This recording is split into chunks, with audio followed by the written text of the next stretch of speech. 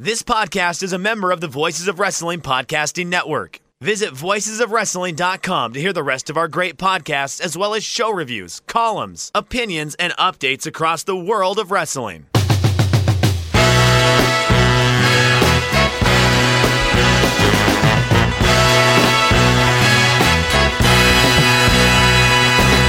Shake Them Ropes 284, the first episode after Labor Day, means we're heading into fall. I'm here. Joining me, as usual of late, Chris Novembrino. And Chris, with Labor Day past us, you put the white away, and you have your choice to make. Are you a pumpkin spice guy, or are you an apple cinnamon guy? Oh, this is no contest. I'm a pumpkin everything guy. Pumpkin. Oh, no. No. But hold on. This is not some posery bullshit thing. This goes back to the 90s, my man. This is a long-standing Novembrino passion.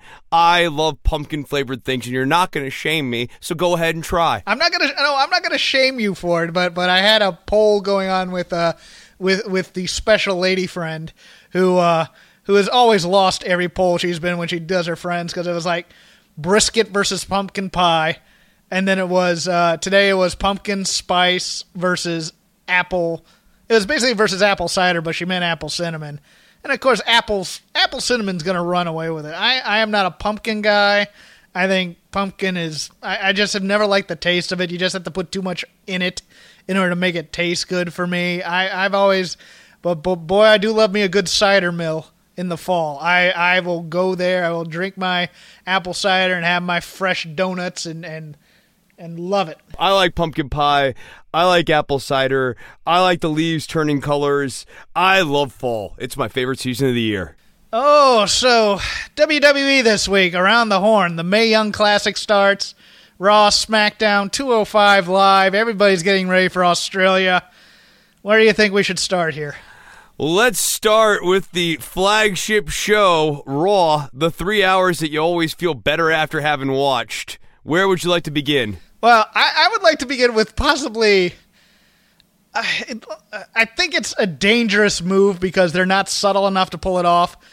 Why is Drake Maverick the guy with the AOP? Okay, I'm totally with you on this because I had a different vision of this where it's Drew Gulak as the manager of the Authors of Pain, and it's 1,000 times better because he makes a better 205 Live by bringing in the authors to write the next chapter of 205 Live, and it creates all of this controversy in 205 Live because now you have these two super heavyweights who are bullying around all the cruiserweights, and Drake Maverick has to countervail against Drew Gulak. And it's way more interesting than Drake Maverick having to do this like split persona thing and telling Mustafa Ali, don't worry about what I do on Monday night. No, I'm totally with you on this. I don't love Drake Maverick as the manager for the Authors of Pain, even though I really like Drake Maverick. I do too, and I'm you know what, you're still a little my thunder, but I'm gonna keep going with it because I agree with you, especially the split personality thing, and here's why.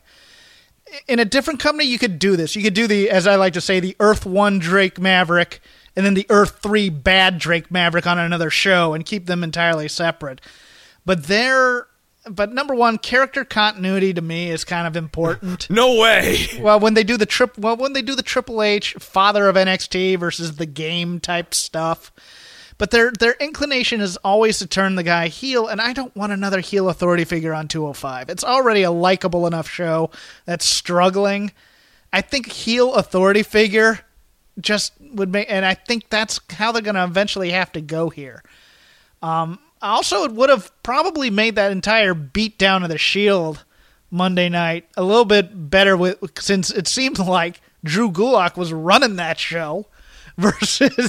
And Drake Maverick was nowhere to be found out there. So it's another one of these continuity things where it's like, okay, is Drake going to slowly go heel on 205 as he's kind of like telling Mustafa Ali his place and how he's the boss, et cetera, or are they going to, I just don't see them having a mature enough vision to be able to keep those two totally separate. No, and I'm very worried that we're going to have in-ring Drake Maverick, which is going to be the Zelina Vega problem, only now with Drake Maverick, where you have this perfectly good non-wrestler who becomes less interesting once you put them in the ring, because that's not where they're the strongest. Yeah, and I don't. Are you a fan of dressing up Drake Maverick? No, I want him to be if he's going to be the manager of the Authors of Pain, and I don't want that. I want Drew Gulak to be the managers of the Authors of Pain, but deal with the world as it is, Chris. Okay, fine. If he's going to be the manager of the Authors of Pain, he should be wearing an all-black suit, kind of like how Paul Ellering was playing it, maybe with less weird leather stuff and more just dark clothing, where he is the mastermind of these guys. I don't like him as the Shield, or cosplaying the Shield with the Authors. Yeah, I think it has to be a rib. It has to be a rib on him. Because, oh, look how cute Drake Maverick is, playing soldier. Oh, look at that. Dress him up. I looked at that, I went, all right, whose kid is dressing up Army right now?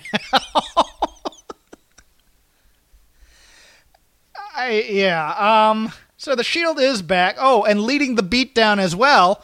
First thing, oh, look who's back after turning in his resignation last week. Good old Kevin Owens. All right, Jeff, you've now brought us to our new segment here on Shake Them Ropes. It's the inaugural I Feel Dumber for Having Watched award, or we can call it the Dummies. And I'm going to keep a running list of these now. And the dummy this week goes to Bobby Lashley, Kevin Owens, and Jinder Mahal for whatever the hell it is that they put in the ring there. Bobby Lashley's character is now just saying "my man" all the time and smiling, and like some of what Lashley does sort of kind of works, but like the "my man" thing is absolutely grating, and I don't even know what the hell this Jinder Mahal thing is. It's awful. And then Kevin Owens shows up at the end of this segment, and his retirement was all of 1 week. So this was real bad, and I feel dumber for having watched it. So enjoy your dummy, guys.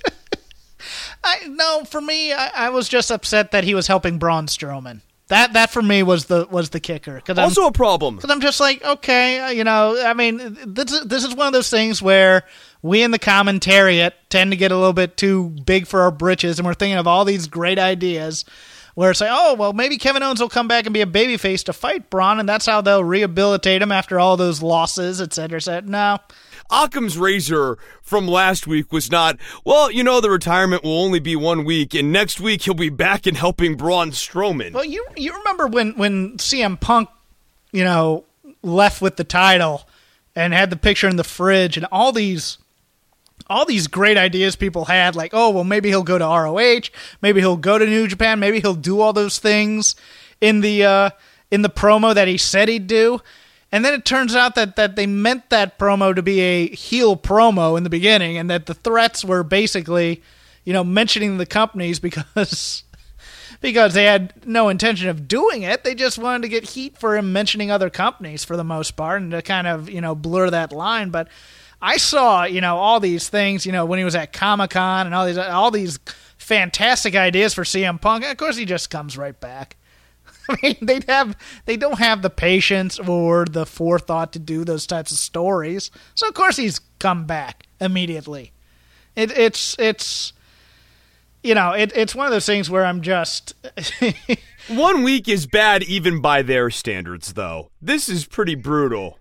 Well, but I mean, time never passes in the WWE universe either. I mean, there's no character progression, so why would you expect it on stories where they actually leave? It's just like, well, he's back.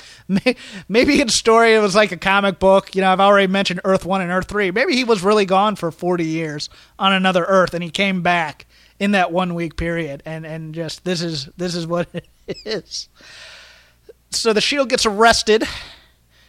They're back by the end of the night. You know what that means, Chris? Big heel beatdown, because we need to reestablish the Shield, and they're going to need to blaze a path of destruction, which means Mojo Rawley needs to get camera time. Well, no, I was going to say Night Court in Columbus.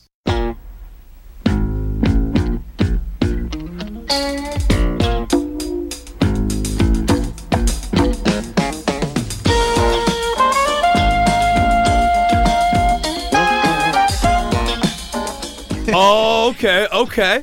Absolutely.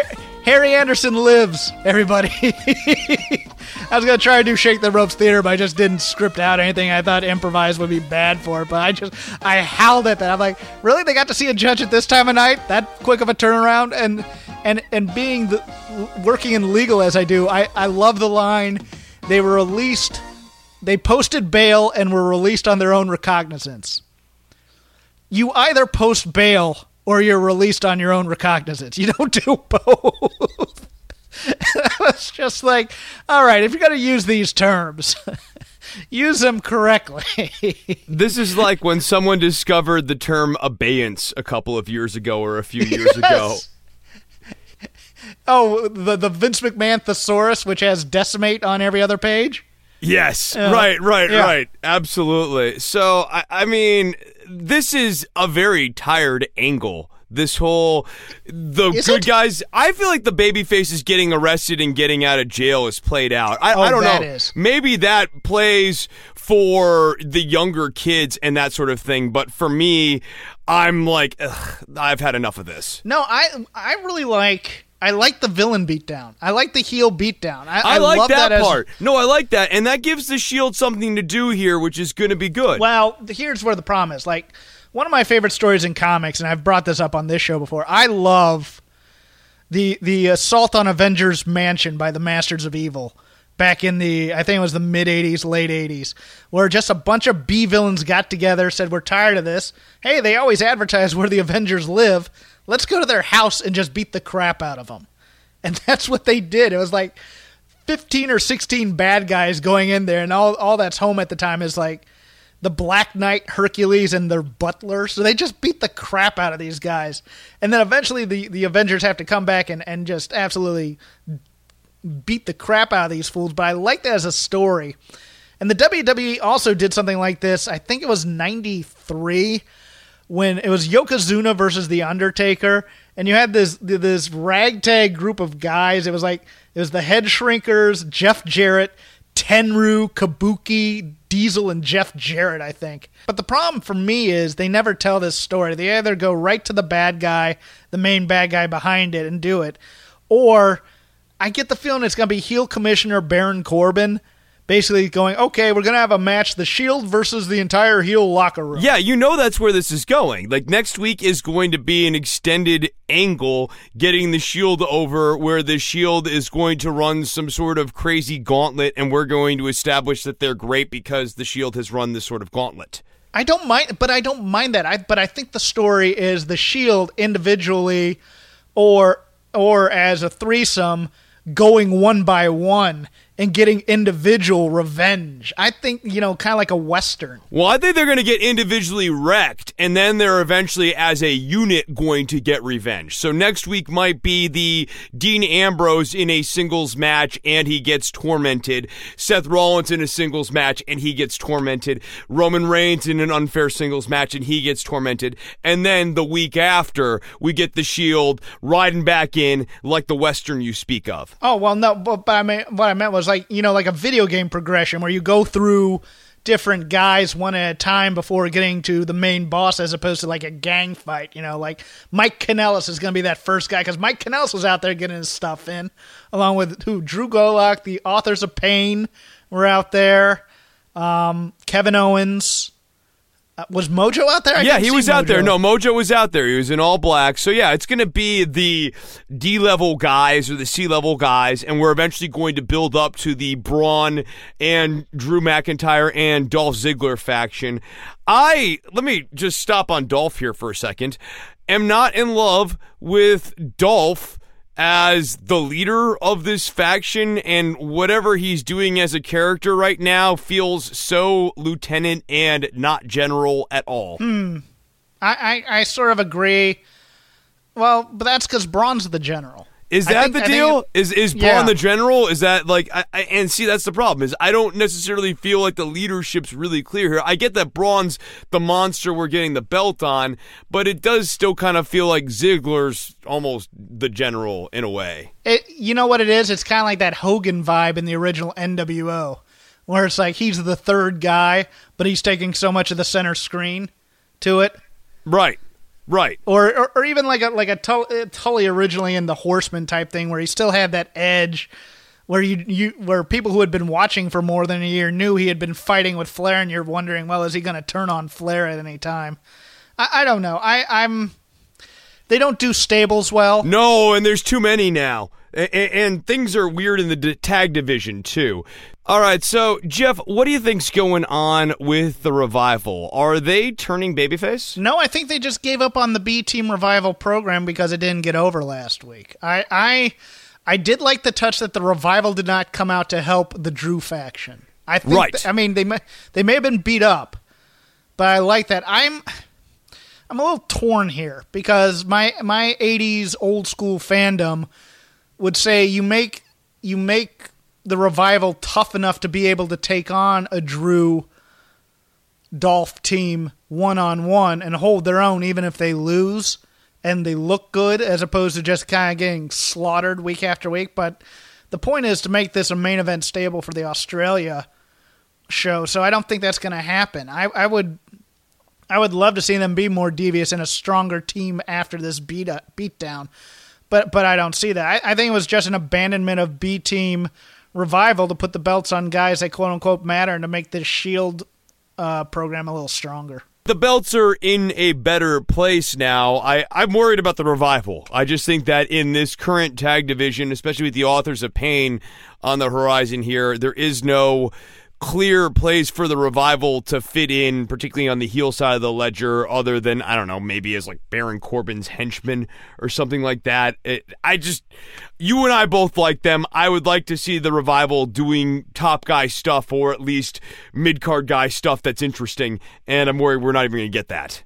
Well, I'd like them over on SmackDown personally. Yeah, that'd be good too. Maybe that is what happens. Maybe the Revival goes, fuck it, we're leaving Raw and we're going to move over to SmackDown. Now there's another. Well, I don't know. They're rebuilding that tag team division with our new special tag team. Yes, they are. We have Bobby Roode and Chad Gable. So it's interesting because I think what we're building to is a feud between Roode and Gable here, where Roode's ultimately going to end up going heel.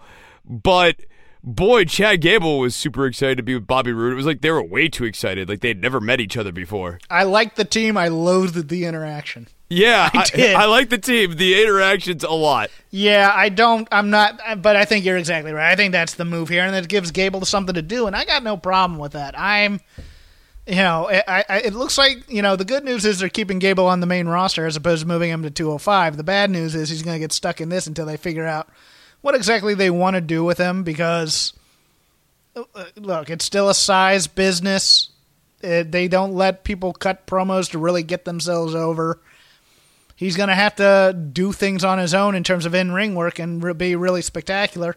I think the matches with Roode will be pretty darn good, but they'll be 5 to 7 minutes, and they'll be just good as opposed to really, those awesome types of American Alpha versus the Revival matches we were used to in NXT.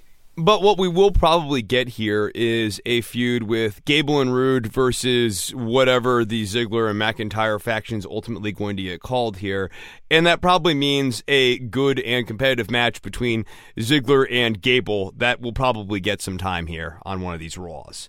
And that will be worth it. I'm looking for bright sides here, and I'm kind of looking at booking patterns, and I think that is a bright side in the booking pattern of this pairing. And I do think that the Roode and Gable feud ultimately will be good for both of them, because Roode really needs to not be a babyface as much as everyone loves his theme song. He's just not good as a babyface. It's just an entrance. And Gable really needs to be over. His promos as a babyface are terrible.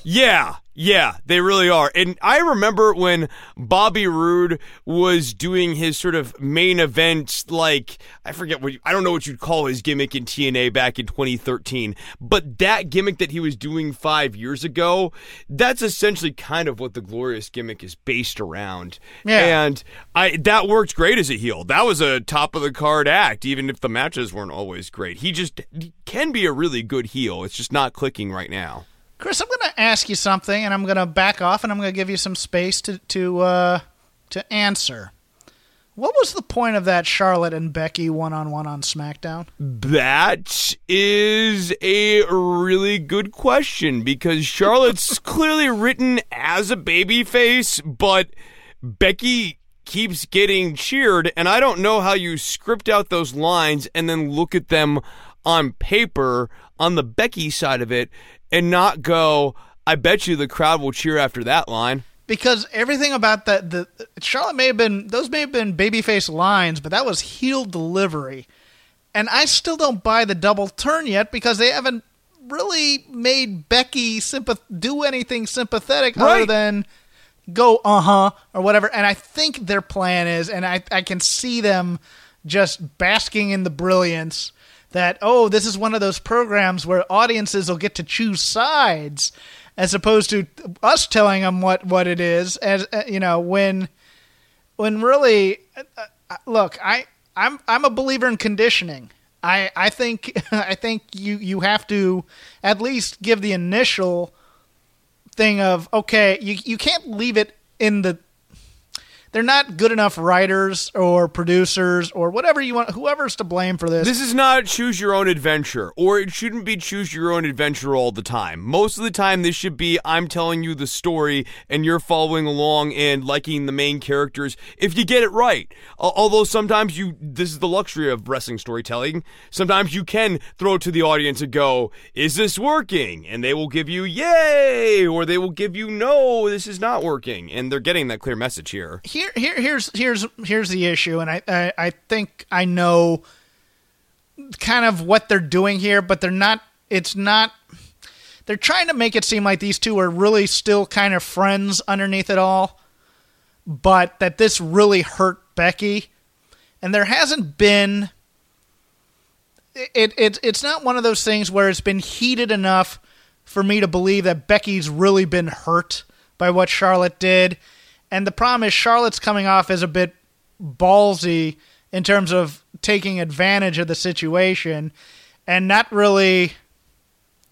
It's not subtle enough, but it's also not heated enough to be hate. You know what I'm saying? Absolutely, because the way Charlotte won that match, it was within the confines of that match. But it's hard to look at that win for Charlotte as a noble win. Becky was in the process of making Carmella tap out, and then from behind, Charlotte hit the natural selection. And yes, again, that's within the confines of the match, but the attack still came from the behind. Well, it's scripted like an argument as opposed to being a real argument. Like, for me, Becky would continue to be hammering, you shouldn't have taken the match in the first place. I would have given you a match. That kind of mantra, as opposed to arguing about the in-match story, so to speak. That's also a problem too. Yeah, no, you're right. You're right. But it's like I had a falling out with my best friend, and we didn't speak for a year. And, it has ebbs and flows to it that the WWE doesn't quite get in terms of their dialogue, in terms of, one day you're really going to hate him. Next day you're going to feel kind of ambivalent, and you're going to feel bad about being angry at him.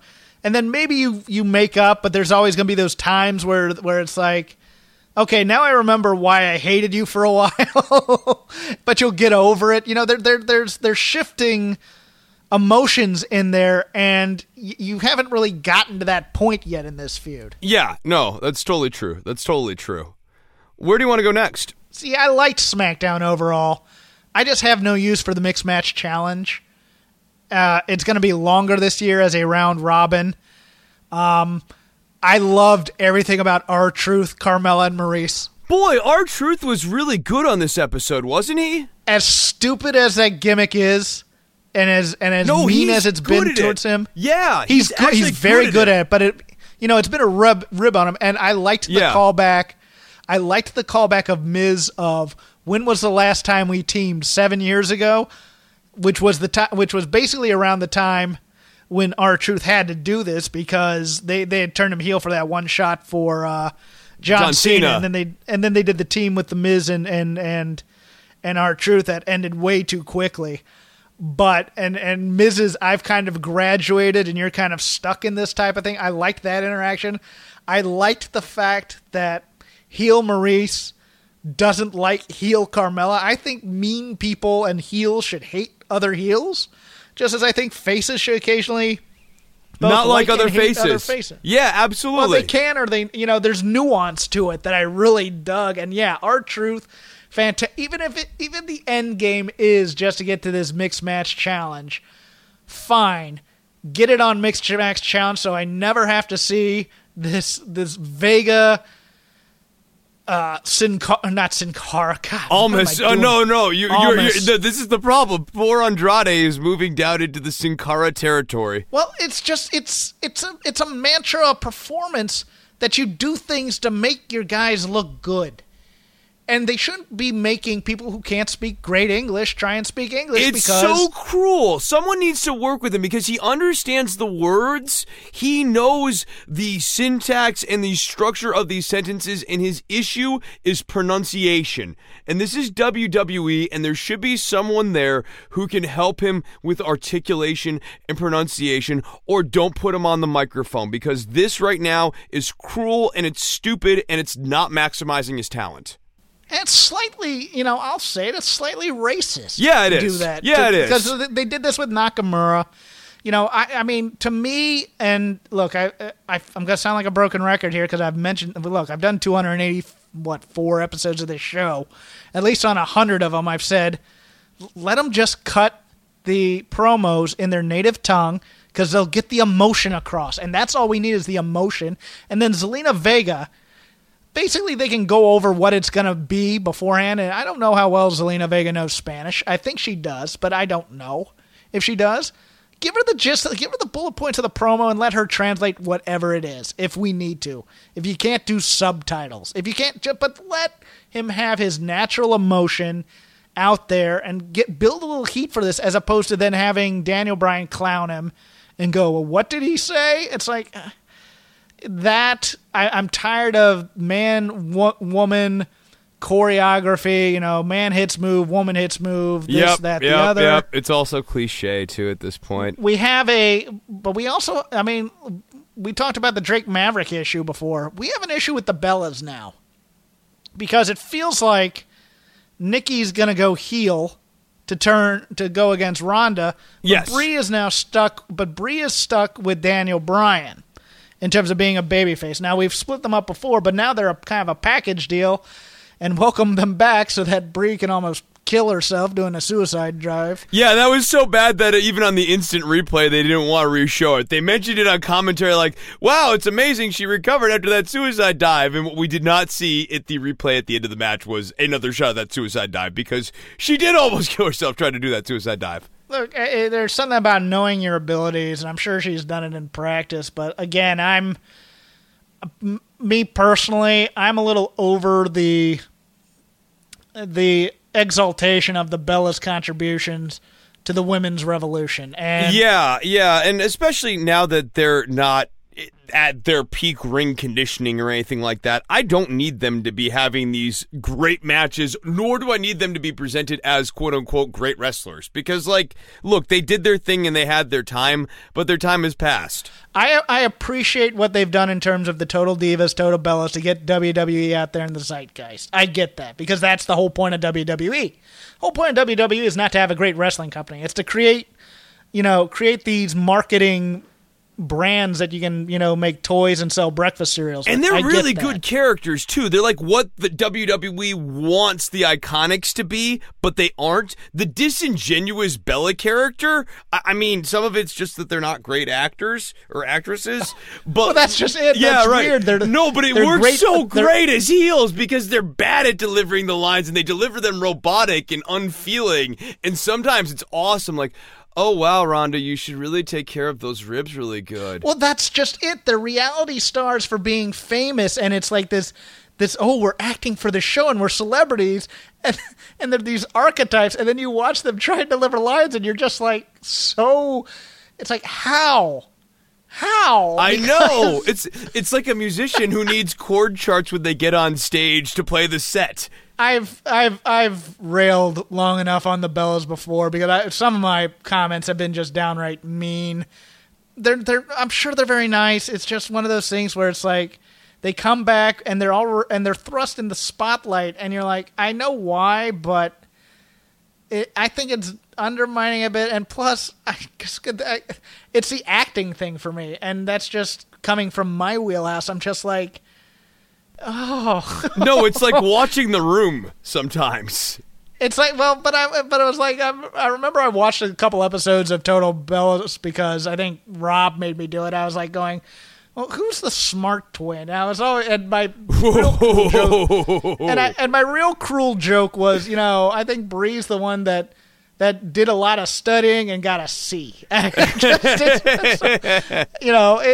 that kind of thing, and it's just like it's that wooden robotic ability or delivery. But yeah, no, I'm with you. I think Nikki. I think that whole training thing with Natalya was the setup for her eventually saying, you're in here now. I should have been whatever. Nikki's turning heel, I think. First, they're going to poison the well between Ronda and Natty, and then they're going to turn heel. Do you think Brie turns heel with them, and then maybe they do like heel on Raw, face on SmackDown type thing? I haven't the faintest idea. I haven't actually given a lot of thought to what Brie Bella will be doing in the coming weeks here. Well, no. You probably should, because she's part of that big Daniel Bryan storyline. It is true. I guess maybe Brie gets split off from Nikki at some point. Maybe that's how we do this. Well, because she gets such huge cheers for doing the Daniel Bryan moves.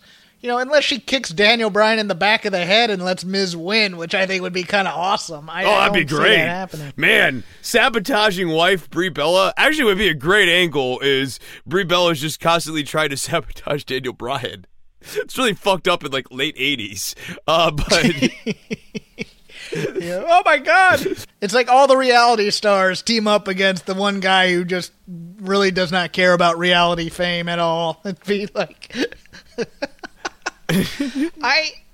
I'd love to go in depth about 205 Live, but I think 205 Live did itself a disservice by announcing this Buddy Murphy versus Cedric Alexander match for Australia, because it means everything regarding the Drew Gulak story it's just is there. Moot. Yeah, exactly. That was the worst thing. I saw that. I was like, oh no, because there aren't a lot of storylines moving through 205 Live, and really all of the undercard feuds are very incidental and interchangeable, and people hate this person and that person hates that person, and the Lucha House Party is feuding against whoever they're feuding against, and they're not fighting for belts, so it's just fighting for fighting's sake, and the only thing that matters is the top title.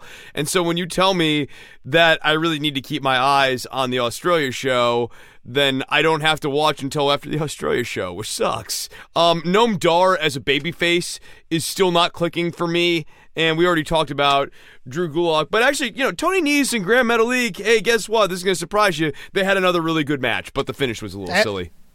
Yeah, as did T.J. Perkins and Cedric Alexander. I love T.J. Perkins. I just think, I just think it's one of those things where, TJ's been so damaged since the Cruiserweight Classic that, his heel shtick. This gimmick hasn't really ever settled into, like, the gamer heel version of TJP. There's a character there. He's just not quite doing it. What I'm almost reminded of, if you recall, is DJ Z. You remember DJ Z? Yeah. Zima Ion. Like, TJP could be channeling a little bit more of that and have, I think, more success. But it's just tough. This is a mid-card on 205 Live that really is just wrestling for wrestling's sake. I do think one real positive is I think they got Lio Rush right this week. Yeah. The new presentation in the suit and everything like that, and the shirtless suit versus looking like he's for lack of a better term, that he's a teenager who just walked out of, a mall. Because the problem is, I think the voice is also part of the presentation. And I think having kind of a higher voice really kind of makes him seem like just some punk kid versus, the 24-karat superstar. No, but that's not the point. That's not the whole thing. He's a 23-year-old piece of shit. That's why he's the 23-year-old piece of gold. He's not 24. He's not the 24-karat anything. He's a piece of shit.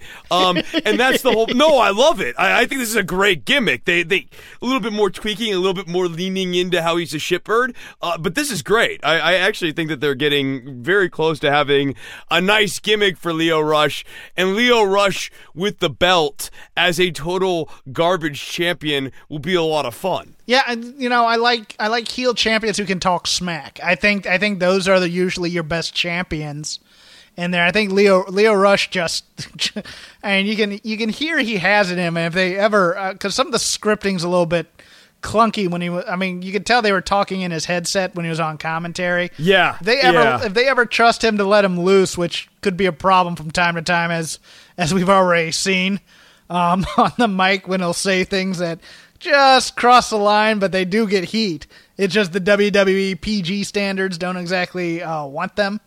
But I think he's going to be fine here, and I think he's a welcome addition. But I really, that made me happy. I really was like, yeah, there you go. Stop with the hip hop stuff and just make him the smooth player. And I was like, yeah, that's it. Because I'll admit, it took me a couple of minutes looking at his tights for Man of the Hour. It's like, what is Moth? Well, it's not quite goat, it's Moth. Yeah, I was like, okay. Oh, that's right. That's what it is. I want to backtrack to SmackDown real quick because there was something I really liked that that will counteract all my snark. Loved the tag team match. Loved it. The Rusev Day match you're speaking of. The Rusev Day Sanity match. I loved Eric Young's homage to Cactus Jack doing the elbow off the apron. I loved the way they worked. I liked the move of not giving it to the Usos. I did. I think the Usos are right at that point where they're at rock bottom because they've been cooled off a bit and now they're ready to bring them back a bit.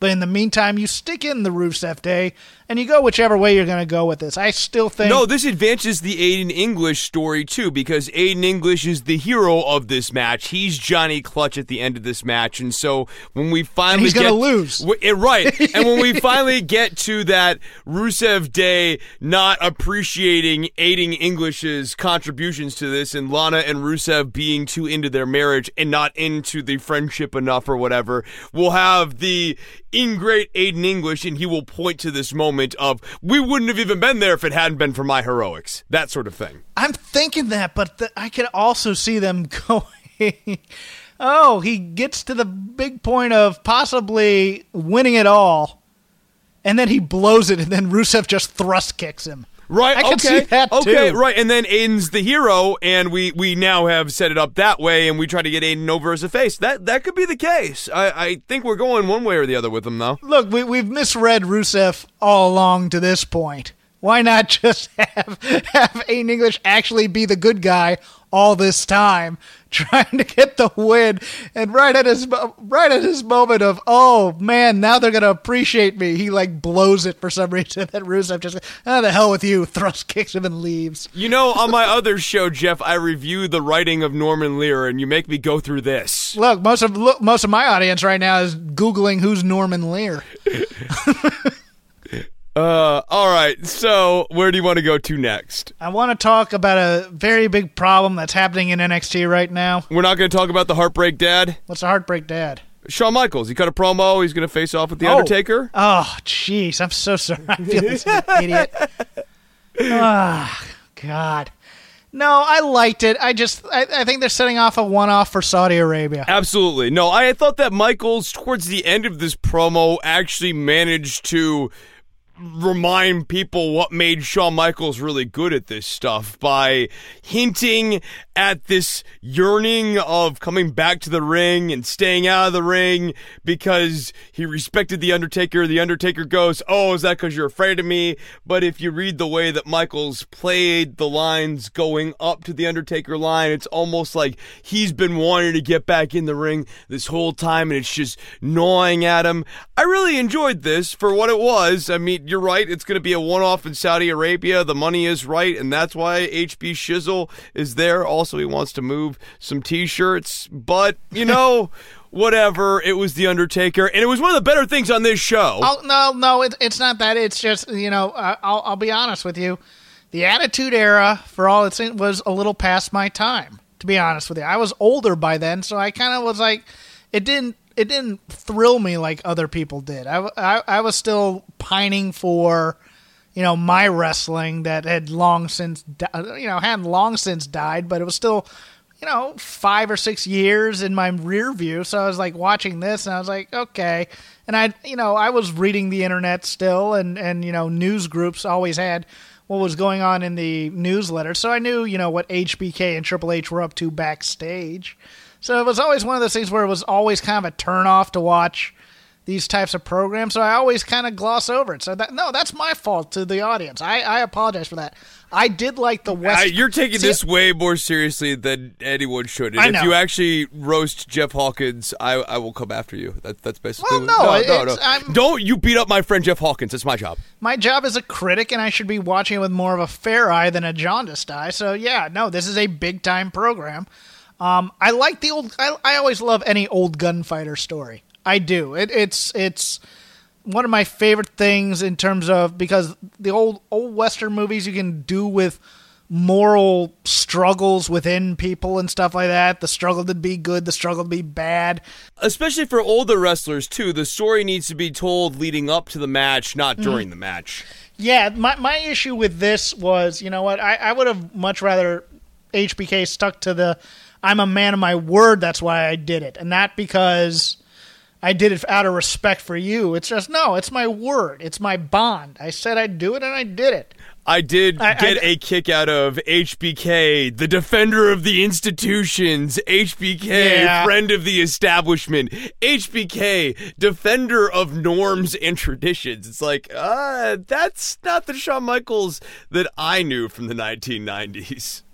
I'm going to call my shot on this. I think HBK interferes in that Triple H Undertaker match. I think that's right. And that we've created yet another Elseworld for WWE, where these international special events are their own kind of Elseworlds for WWE, where these things can kind of happen. Yes. It's going to be an alternate universe thing. And that might explain some of the Bella stuff, where we're just setting up angles for Elseworld whenever they're international. Oh, you think Evolution might be one of those? That could be it. I don't know. But I'm definitely with you on this Elseworld theory. I don't know how formalized it's going to be on the writing end of this, but I do sort of think that we're entering into, not like TNA with the one night only, if you want to go with a different metaphor or more wrestling-oriented metaphor, but we're moving into very much one night only universes. Before we get to NXT, I'm going to hit the Mae Young Classic real quick. I don't know if you watched the first episode that dropped this week. I have not. What do I need to see? If I'm going to catch one match this week, I'm a guy who watches a lot of TV. What am I watching? Meiko Satomura versus Killer Kelly. Why? Great match. I want when this is all said and done, and maybe in a couple years, I want all the women to sign waivers. I want all the men to get out of the way. I want a separate training center in Florida, and whatever Satomura, Asuka, Io Shirai, and Kairi, or I want to call her Kairi Hojo, but Kairi Sane have to do to train these women, whatever illegal stuff in 13 states that they probably do in Japan to train women to be awesome wrestlers that they do, I want them to do to the women at the Performance Center. Because she, at her advanced age, is awesome still. I think this was a fun little match. The thing that they're doing that's kind of a turnoff, I think the commentary this year is better because last year JR and Lita was okay. JR was abysmal, in my opinion. Oh, yeah, he was really, really rough. But Michael Cole is a step up. Beth Phoenix isn't too bad, and Renee Young's not too bad. The problem is, last year they didn't have stories for everybody.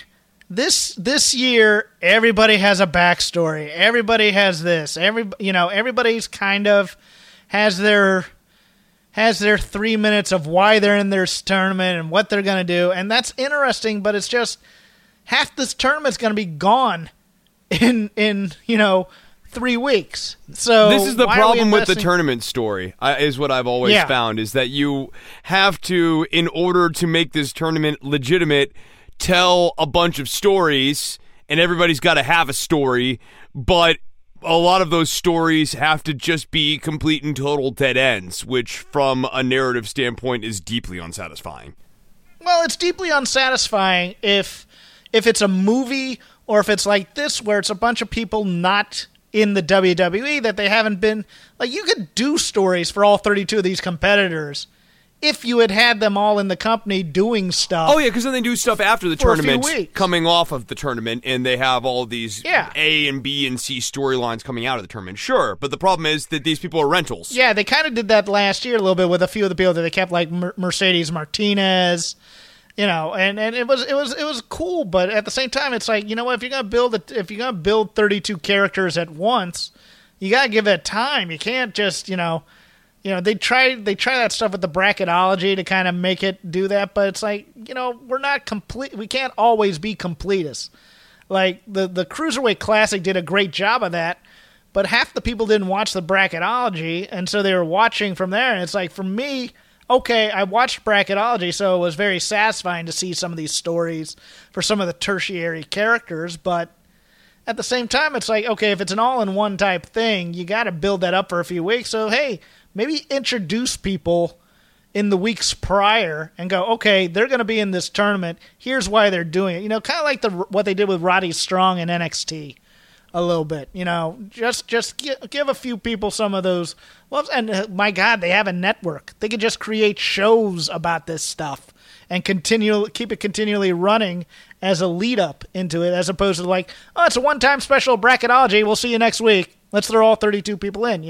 Take your time, do it. That's why you have a TV network, to build up your product. I mean, do interviews with these wrestlers, 10 or 15-minute interviews, and just good ones, air them. Good ones, yeah, good interviews. Get a good 10 minutes. That's what I'm saying. Interview these people for 30 minutes, get a good 10-minute edit of that 30-minute interview, and have a show on the network or have a block on the network where you just air 6 of them for 60 minutes, and we get to know who these people are. Those of us who are real hardcore wrestling fans can go and just have that on and watch that, and you don't have to watch that, but if you want to watch that, you can. That's good adjunct material and would be better than some of the stuff that's on the network. And this is a perfect segue for my one major beef, and you've kind of heard this beef for a couple of weeks now with NXT. We have the debut on TV, as opposed to just extras in a scene about attacking Aleister Black. We have the debut of the Forgotten Sons, who are Steve Cutler, Wesley Blake. I was trying to think of Blake's first name. I couldn't do it. And then Murphy the Blake. artist formerly known as Gunner in TNA. I forget what his name is here. I think it's Tanner, maybe.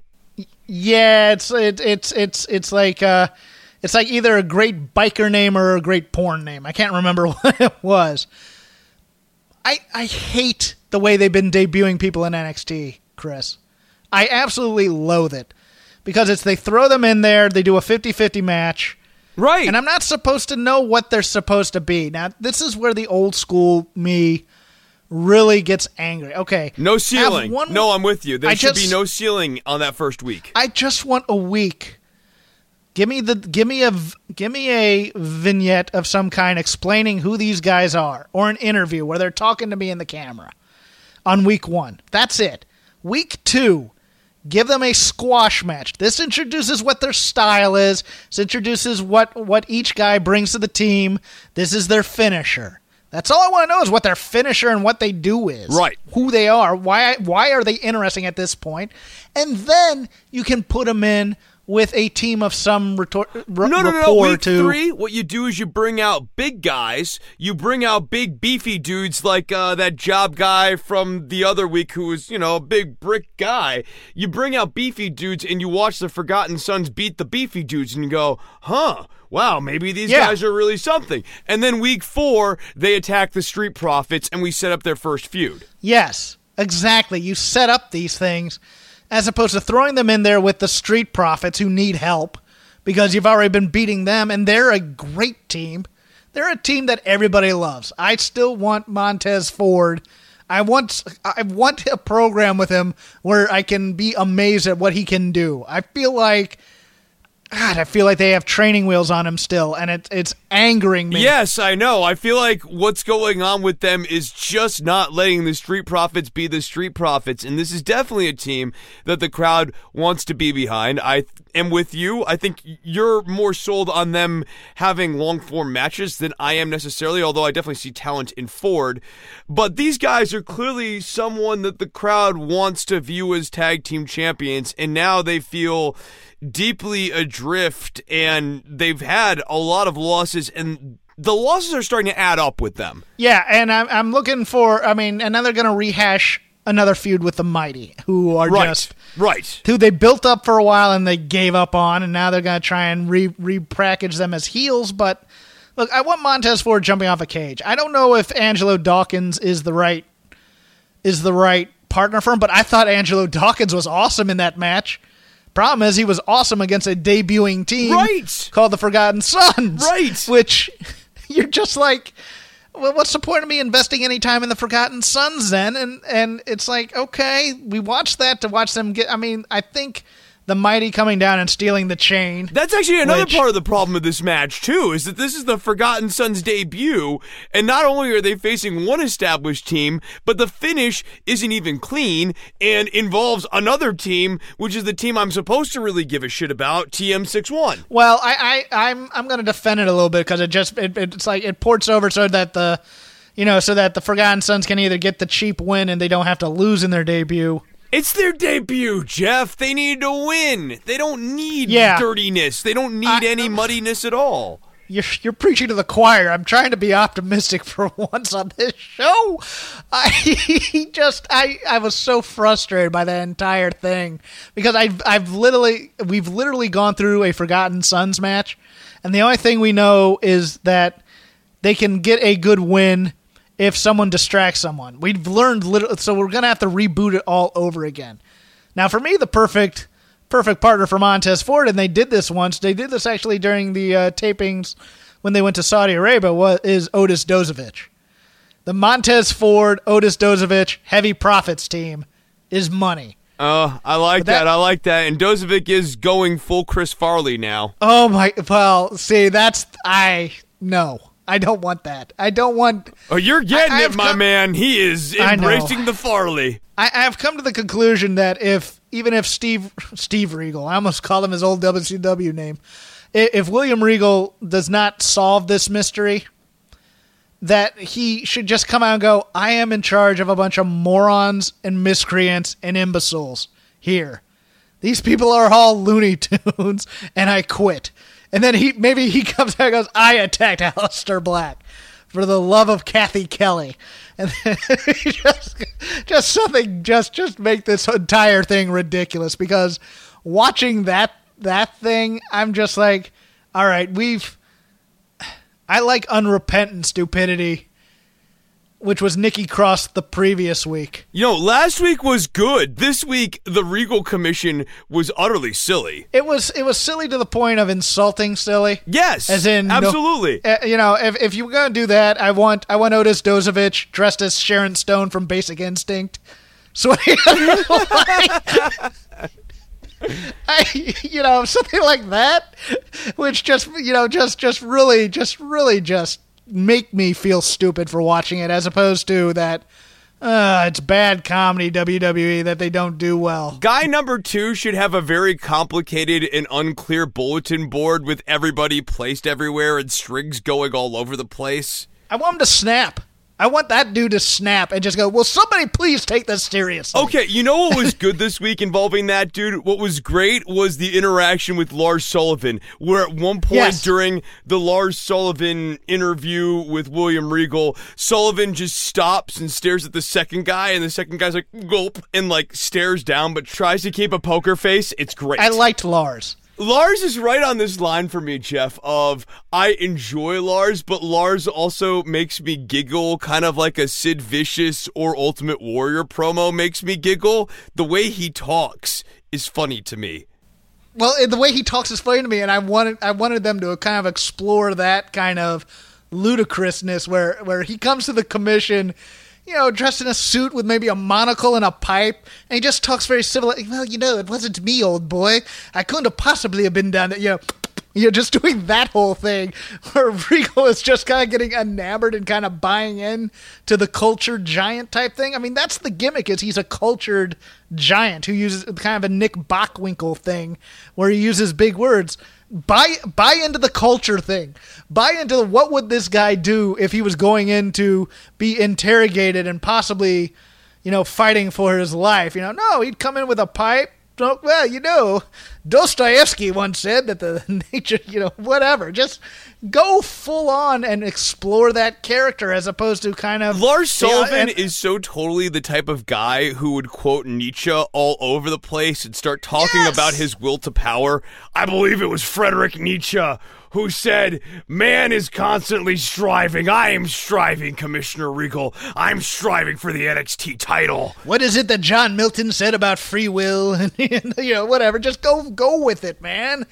Take that leash off and unleash that creativity, because I miss NXT being kind of that art school on social media that they used to do all the time, and you could just see the creativity in the people getting those characters over. I mean, this is a good thing, but I want more creativity from these guys. I mean, I like it's a noble effort, but it's still being done a little bit half-assed, in my opinion.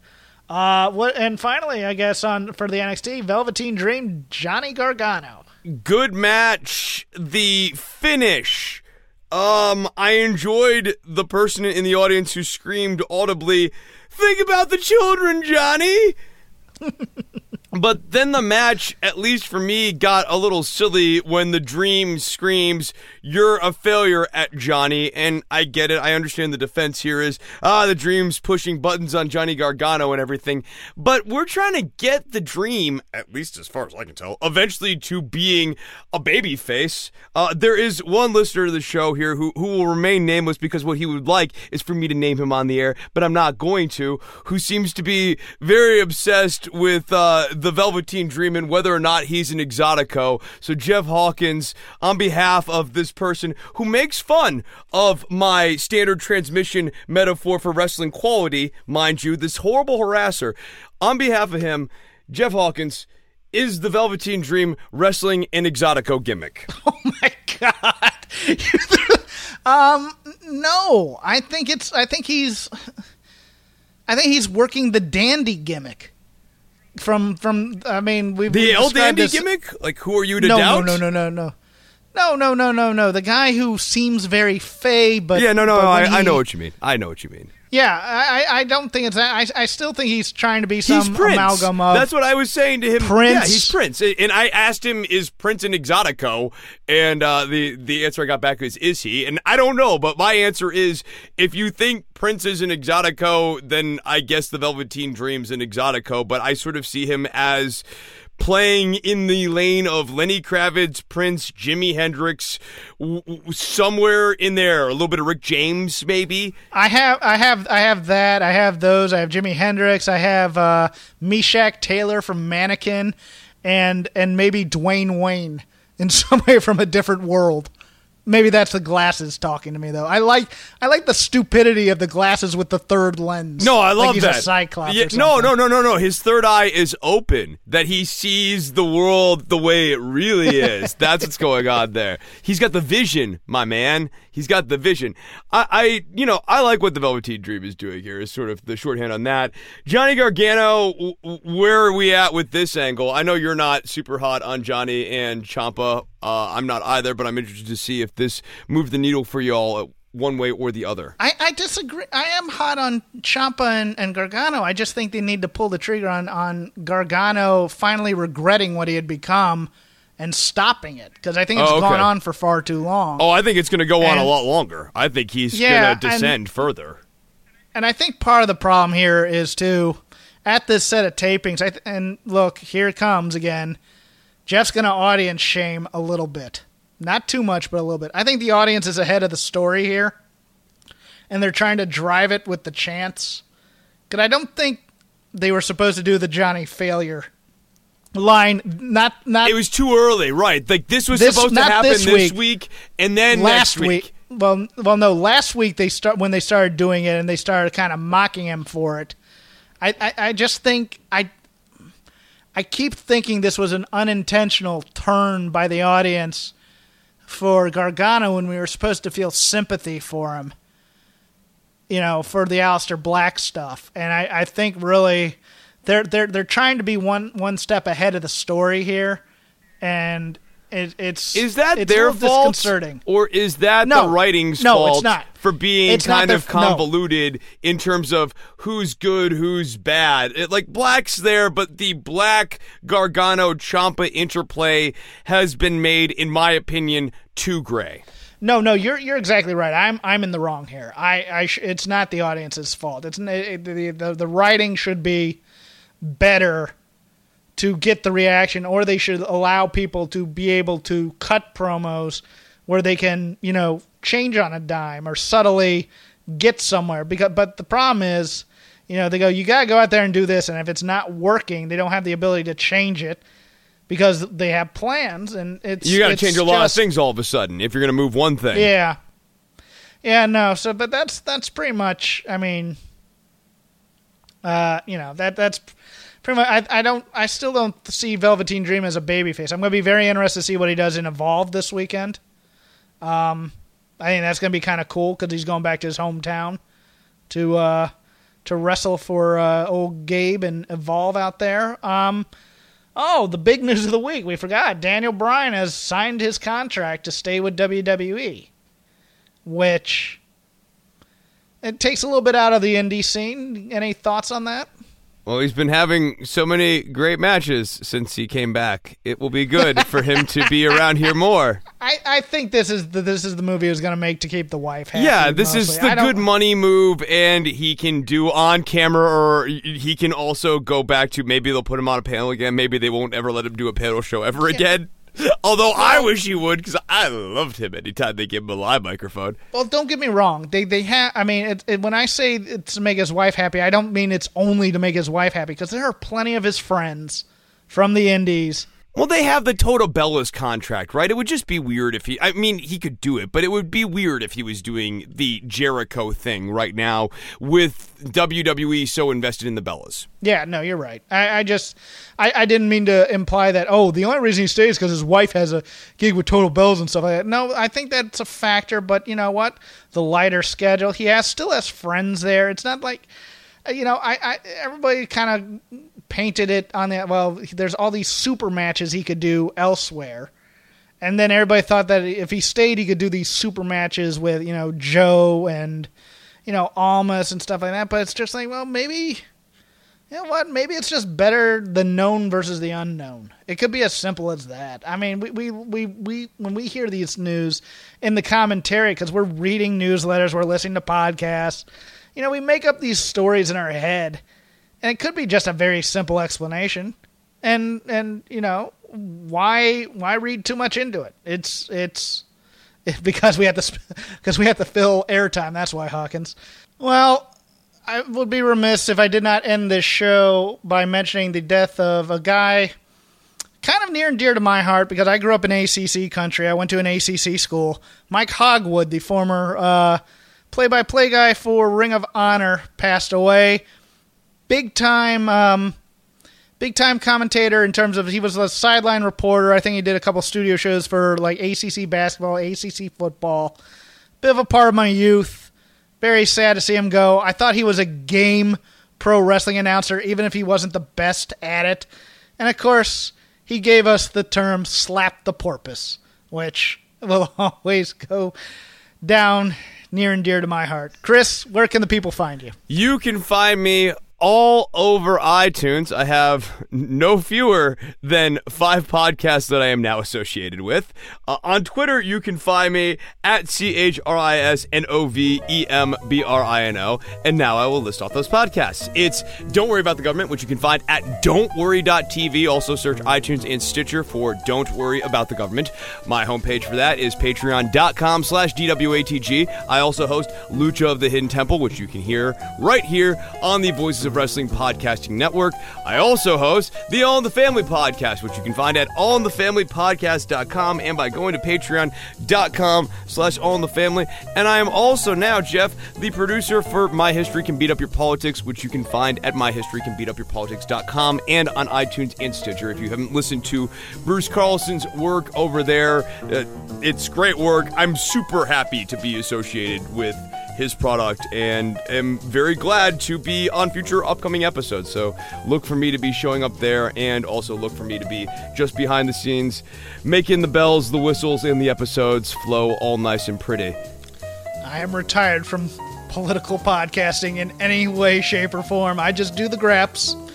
You can go over to Fightful.com, listen to me do the All In Post show with Sean Ross Sapp over there. You can follow the show at Shake Them Ropes.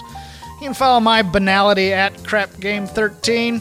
You can follow the show, or again, you go to voicesofwrestling.com/STR. Go join the forums. Lots of smart people over there. Some of them even fans of the show, some of them not. Talking wrestling. For Shake Them Ropes, for Chris Novembrino, I'm Jeff Hawkins. We'll see you next week. I'm not eating a hat.